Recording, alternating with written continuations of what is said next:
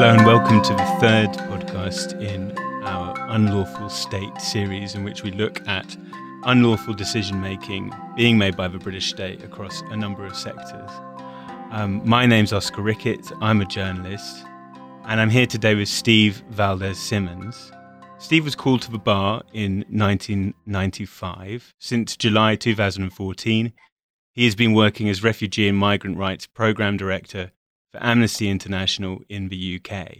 He also volunteers, for the Project for the Registration of Children as British Citizens, PRCBC, which is the first and only organisation to focus directly on children and young adults and their right to British citizenship. In December, PRCBC successfully took the government to court because the Home Office has been charging registration fees that are deemed unlawfully expensive. And I will now be talking to Steve about that campaign and about what he and his colleagues have learnt in using the law to tackle unlawful decision-making by the government. So, Steve, welcome. Thank you for being here. Thank you. Shall we rewind to the beginning of PRCBC? Can you explain what the organisation is and when it started? Yes, PRCBC is a very small charity that was begun by a person who's now my wife, who was in practice and was seeing that many children were facing being expelled from the country despite having lived here all their lives and despite having had rights to British citizenship, which no one had done anything about. And essentially, she was so distressed at this, she decided to set up this project, as she called it, basically to try and raise awareness, predominantly among lawyers, but increasingly among other people, to these children's rights, to stop this happening. Her thought was that a few months' focused work on getting information out about these rights would change practice and have the impact that she hoped for. And unfortunately, the more she dug into this, the more she realised how far the ignorance had spread, the more she realised what the barriers were to these children establishing the rights that they have in law, and therefore, 7 years on, she's still going. So this was 7 years ago? Yes. And so that we are not also living in ignorance, can you tell me about the difference between citizenship law and immigration law? Sure. I mean, there's a long and painful history in the UK of mixing immigration policy and nationality law, and we probably don't have time to get too much into that. But to a degree, that culminated in the British Nationality Act of 1981, which is at the heart of what we are discussing today. That is the piece of legislation that sets British nationality law now. It's why I'm a British citizen. It's why anybody is or isn't a British citizen.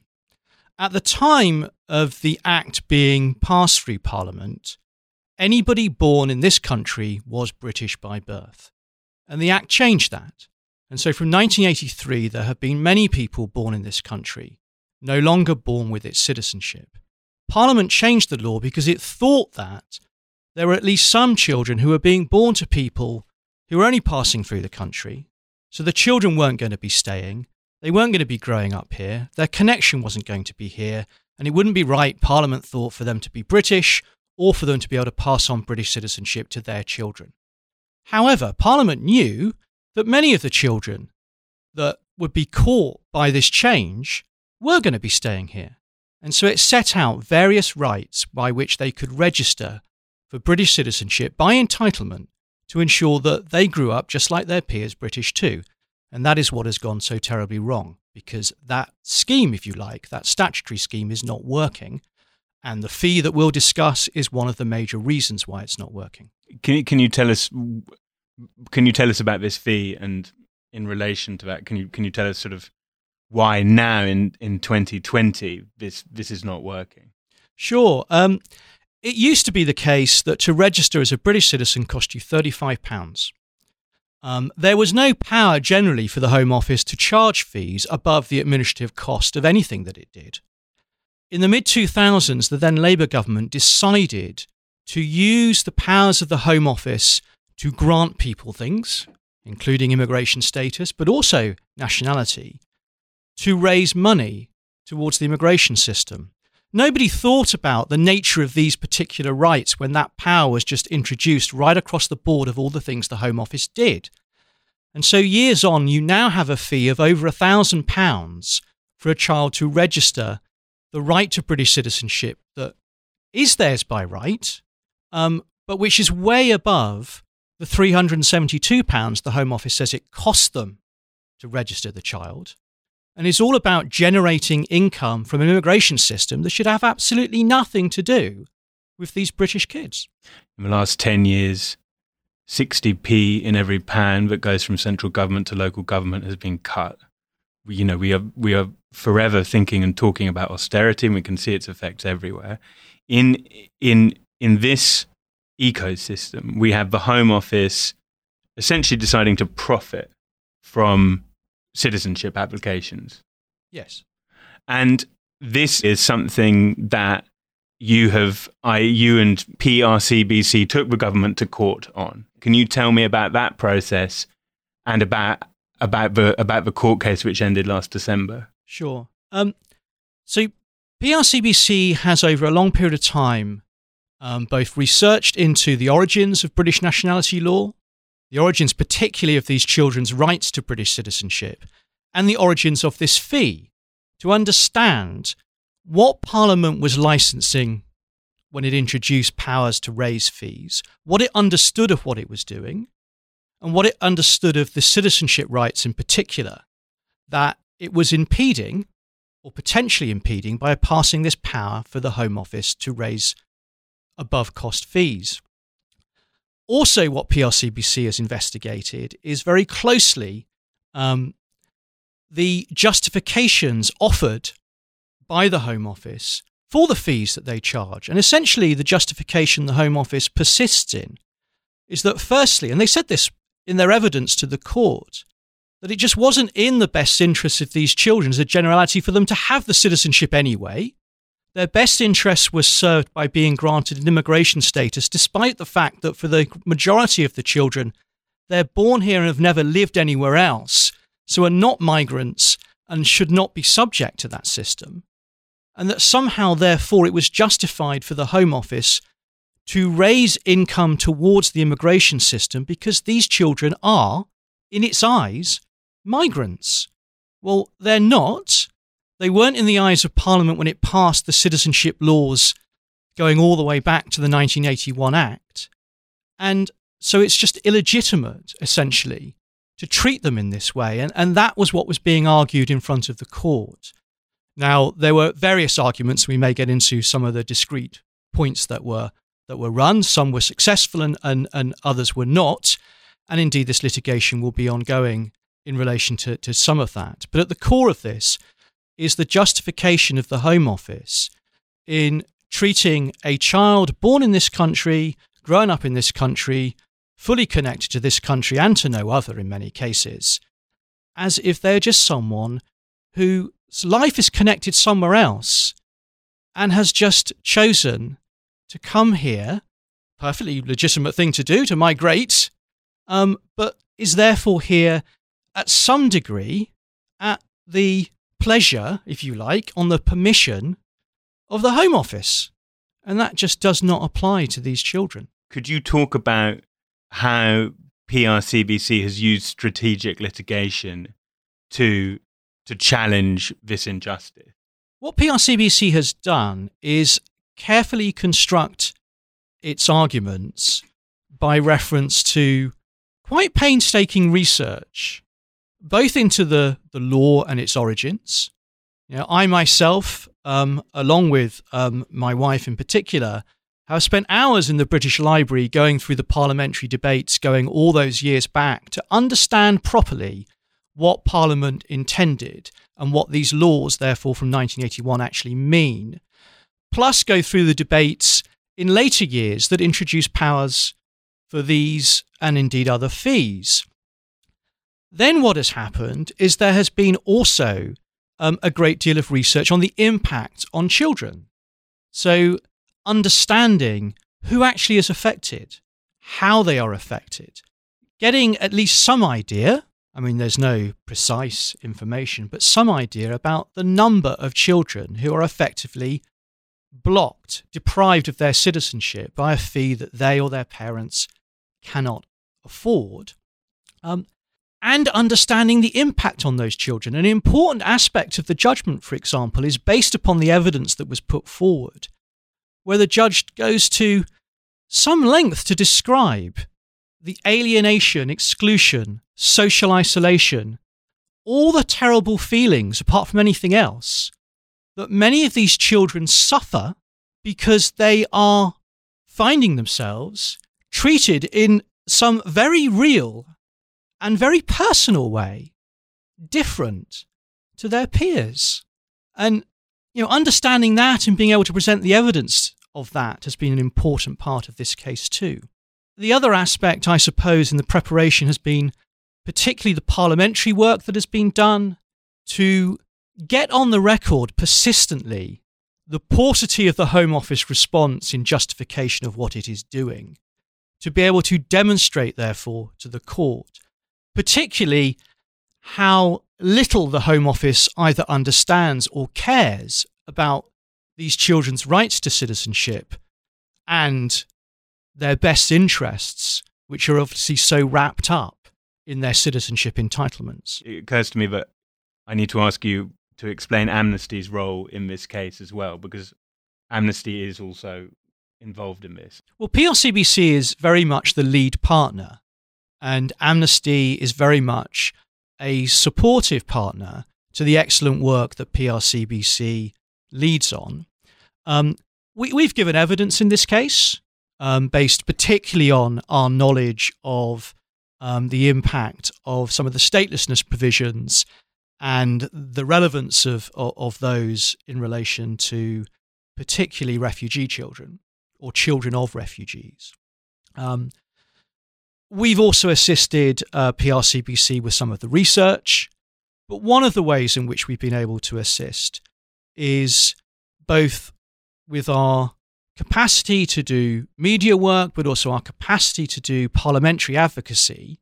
We've been able to, jointly with PRCBC, ensure that a growing number of parliamentarians have become more aware of these rights, able to understand and articulate them, and therefore to interrogate the government through parliamentary questions, through debates in Parliament, through questions in committees where ministers sometimes have to appear, to expose the paucity of thought and justification that lies behind what the Home Office has been and continues to do through, for example, this fee.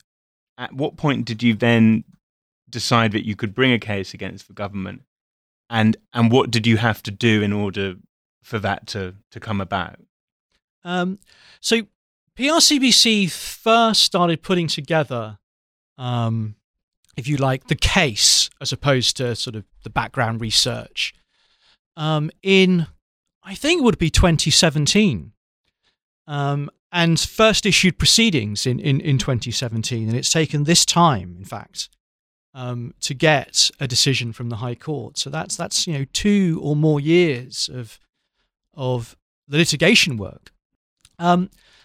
Partly what was needed was to find children entitled to citizenship who can't afford the fee, who are willing or whose parents or carers are willing to litigate, to ensure that they understood the consequences of litigation, the length of time it might take, some of the risks that are involved, including potentially cost risks.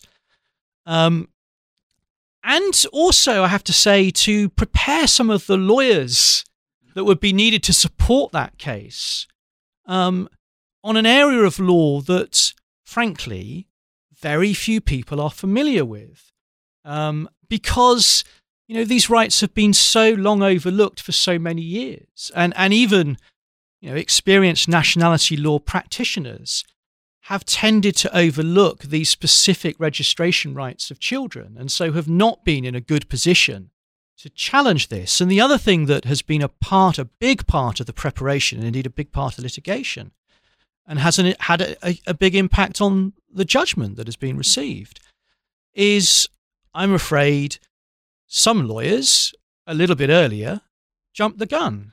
Not by bringing the case at a time in which it shouldn't be brought, but by bringing the case before they properly understood the nature of the rights they were litigating. And so one of the hurdles that PRCBC has had to overcome is a Court of Appeal judgment which has said that the fee is lawful. When did that happen? That was in 2017. And what was the justification for the fee being lawful? Essentially, that the Home Office relied upon the general fee-making power that was given to it first in the mid-2000s and most recently by an Immigration Act from 2014. And they said, well, there's the power on the statute book. We can do whatever we like. And I'm afraid the challenge that was brought neither properly understood the nature of the citizenship rights specifically, nor was able to present, therefore, those rights in a way that highlighted just how much, firstly, disrespect of children's best interests this therefore led to, but also the implication of trying to rely upon, which the Home Office does, a generalised power across all of its immigration and nationality functions as the justification for a specific fee in relation to very significant statutory entitlements. And I'm afraid that wasn't previously articulated, and it was a barrier to this litigation. Indeed, it's one of the reasons why this case, although it has succeeded, has not succeeded on all grounds. PRCBC found, I believe, 2 children who were willing to act as claimants, along with PRCBC and with the support of Amnesty. The case itself took 2 days in the end, and the judgment came out largely in your favour, but you're saying not entirely in your favour. What happens now? Because the Home Office's response, if I'm right, has essentially been, great, we'll take a look at it. Well, not even that, actually. We've noted it. Yeah, well, the Home Office, firstly, has applied for permission to appeal and been granted that permission by the High Court. PRCBC also, however, has sought permission to appeal too. PRCBC, importantly, has asked for permission by the High Court to apply directly to the Supreme Court, to what's called leapfrog the Court of Appeal, in an effort to knock out that Court of Appeal judgment. And the High Court has permitted that. So PRCBC is about to issue its application to the Supreme Court to hear this case. And that will be important, not just because of the vital attention that it will again give to these important citizenship rights of children, but it will be the opportunity for a definitive ruling on the nature of these statutory rights and the impropriety, therefore, of any fee that large numbers of children can't afford and from which the Home Office wrongly seeks to profit to pay for an immigration system that, as I say, has nothing to do with these children. Right, and this, to talk about, because there is also a sort of theme here, which is that you have looked into the law here, and you've looked into the parliamentary debates, and what you have found is years and years worth of misunderstandings, and there is also a good character requirement that comes from the Home Office now for children. And from what you've told me before, that came about almost as a result of parliamentarians not understanding what they were actually debating. Is that, I mean, would it be fair to say that? Because the character requirement has been moved from adults to children. And so you now have a situation where children are also being required to prove that they have good character, as well as this fee is, on top of it. So children over the age of 10 are now required to show they are of good character to register their rights to British citizenship. That was introduced at around the same time as the power to charge fees at above cost. And it stems from a very similar misunderstanding. If you read the parliamentary debates in relation to character, ministers were repeatedly saying they had to bring this test in for children to ensure that people who come to this country were of good character and therefore it was appropriate for them to be able to stay. I mean, that is quintessentially a misunderstanding of the fact that the children that they were impacting upon were born here, lived all their lives here, weren't coming here, shouldn't have needed any other justification over the fact that they are British and connected here. So, yes, we see a very similar misunderstanding in relation to this. And these misunderstandings persist. And I'm afraid they're not just misunderstandings by government. They're misunderstandings by campaigners, children's rights organisations, lawyers, many parliamentarians, and many, many others. And while people persist in describing these children as migrants, as people without an immigration status, it is just continuing to fuel the very misunderstandings from which both the character and the fee, and indeed other barriers to children claiming the citizenship which is theirs by right, now and into the future. And of course, not just the children, but their children's children. And PRCBC has seen this. PRCBC has represented children born in this country who should have been born British because the parent before them born in this country should have been British but wasn't even when their child was born. How you talked earlier about finding people in this situation. Do you have any idea how many children are in this situation in the UK right now? We know there are thousands. There are probably tens of thousands. There may be over 100,000. There have been academic assessments of 120, 140,000. But do we know? No. It occurs to me that, for a small organisation like PRCBC, with the support of Amnesty, of course, that you're using strategic litigation, but you're really fighting an educational battle, and you're dealing with a lot of manufactured ignorance, and much worse. And I suppose I wonder how much you feel that the law in this case is your friend, and how you're sort of able to use it and not use it. Well, I think the starting point here is the work that PRCBC and Amnesty are doing together is firstly focused on the rights of these children, and it's grounded in that. And so to that extent, the law is our friend. What's not our friend is how that law has been interpreted, misunderstood, and continues to be misrepresented. And there are now many barriers in law, but at the core, the basic rights that we start with, they are the friends of these children who together we're representing, or whose claims and rights we're trying to advance. There are, of course, deeper questions about the law, and whether the removal of what's known as jus soli, birthright citizenship, the idea of being born in the territory, whether that, for example, was an injustice which ought to be simply reversed. Also, the injustice done to people of the Windrush generation who began as their lives as British nationals, but had that nationality taken away from them.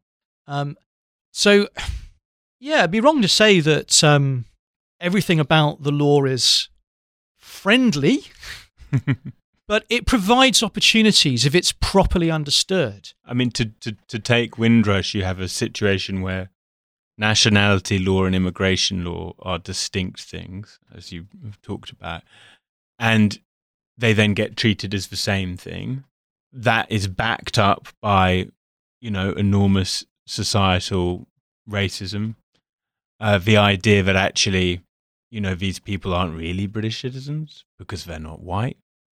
And so you can go and, we saw what happened, that sort of stream, that river, it took people a long way, and people died as a result. And so at the beginning you feel like, well, this is, the law is, in that case, you feel like, well, the law is working in tandem with these kind of poisonous attitudes and structures in our society until you get to a point where campaigners are then able to use it to help people out. But an awful lot happens before then, doesn't it? Well, I think what this case shows is that it is vitally important to, first and foremost, if you're engaged in campaigning about law and policy or engaged in litigating, to know the law and policy that you're working with, right? Yeah. And it sounds obvious, but the truth is that many people don't and haven't. And many of these problems have occurred precisely because of that. Why? I mean, are we dealing with a particularly complicated area of law? Or are we just dealing with, or are we dealing with sort of deliberate blindness or deliberate misinterpretation? Is it actually a little bit more, is it actually sort of darker than that? It's not that people don't know the law, it's that they kind of choose to ignore it or twist it. It's like anything. It's probably all of those things, isn't it? Because, any impact of policy or of, behavior, whether politically or socially, is a product of a whole range of people and institutions. So some of those may be more malign than others. There are complications. I mean, it's not straightforward. And of course, the longer things go without people fronting up to understanding what the law is, the more ingrained it becomes the thought that it's something else. And the harder it is, once people are invested in a way of thinking, to change the way they think, to change the way they speak, and to change the impact that they have. And I think, that is a huge part of what PRCBC has been engaged on, is changing the nature of understanding and discussion of British citizenship rights of children.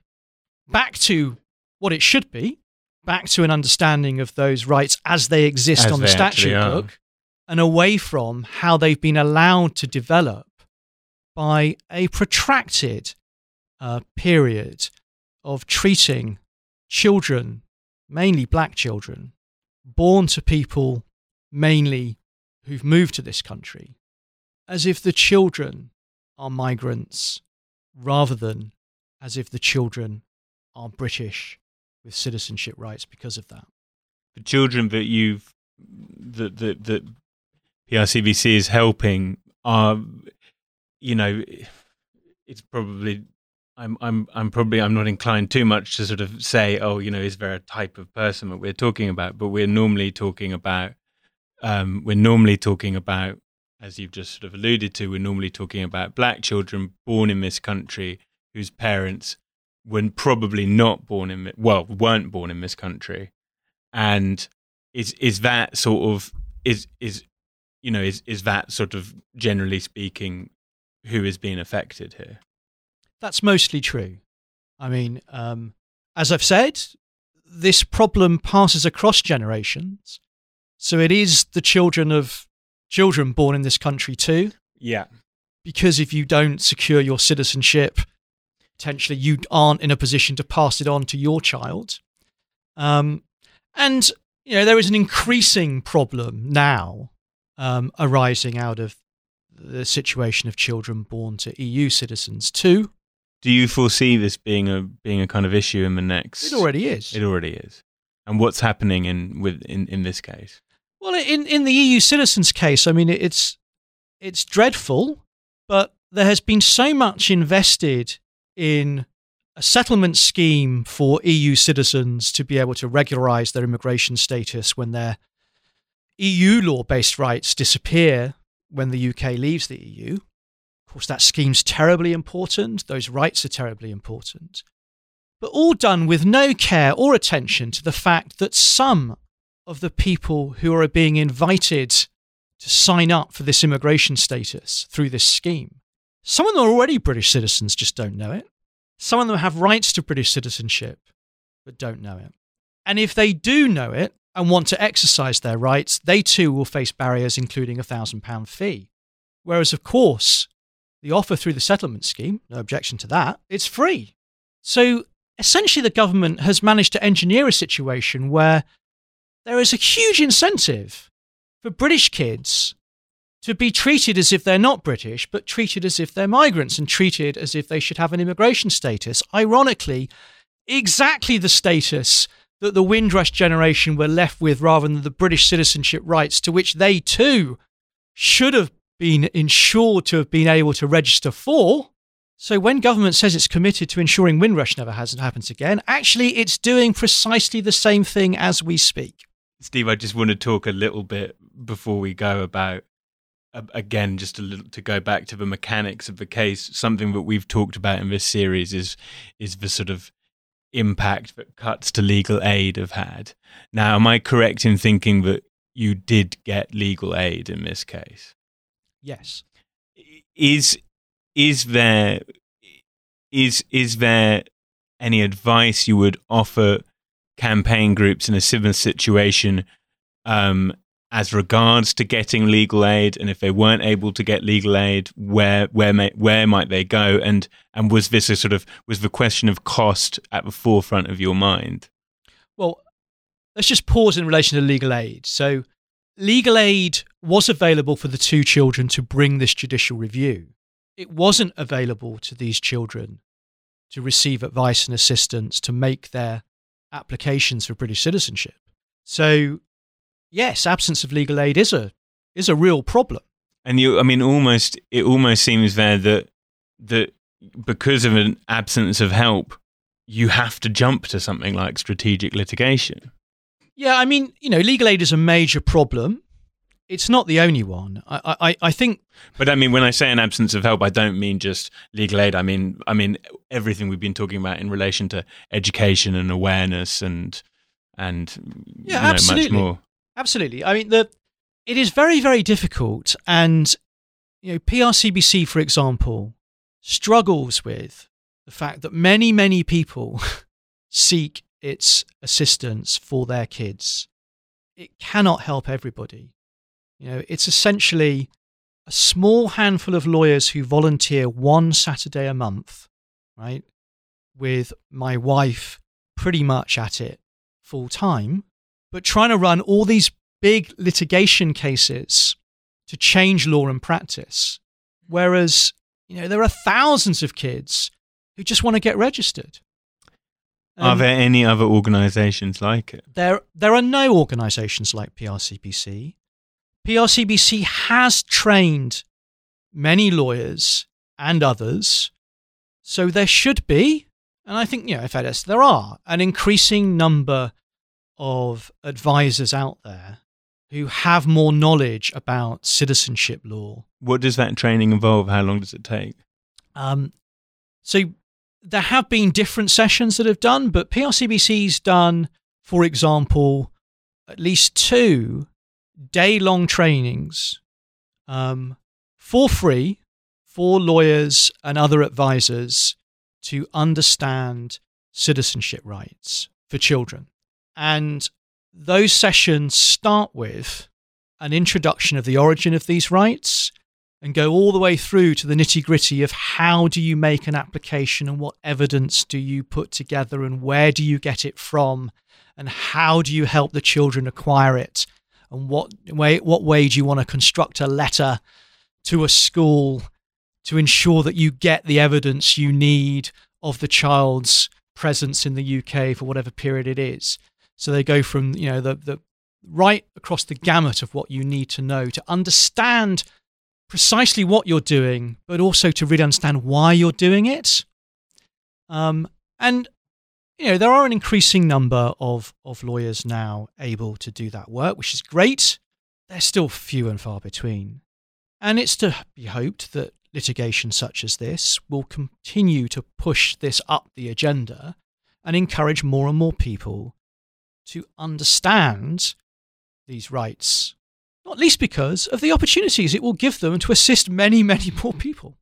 What is, to finish now, what is your, having received this quite favourable judgment from the court. At least the court has said that this fee is unlawful, but the fee of over £1,000 being charged children when the administrative cost is less than £400, a figure that's still quite hard to believe. What is your hope about where that judgment might lead? Well, it's very exciting, the prospect of this case getting before the Supreme Court.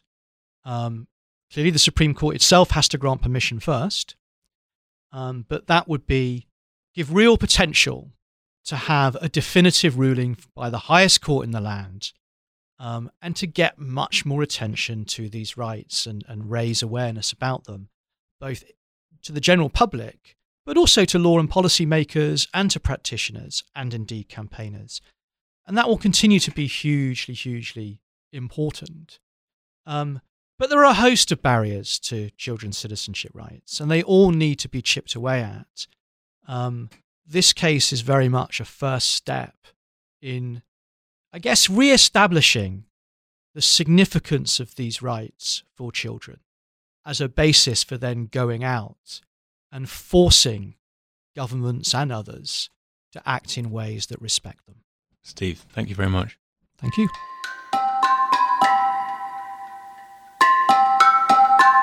Thanks for listening to The Unlawful State.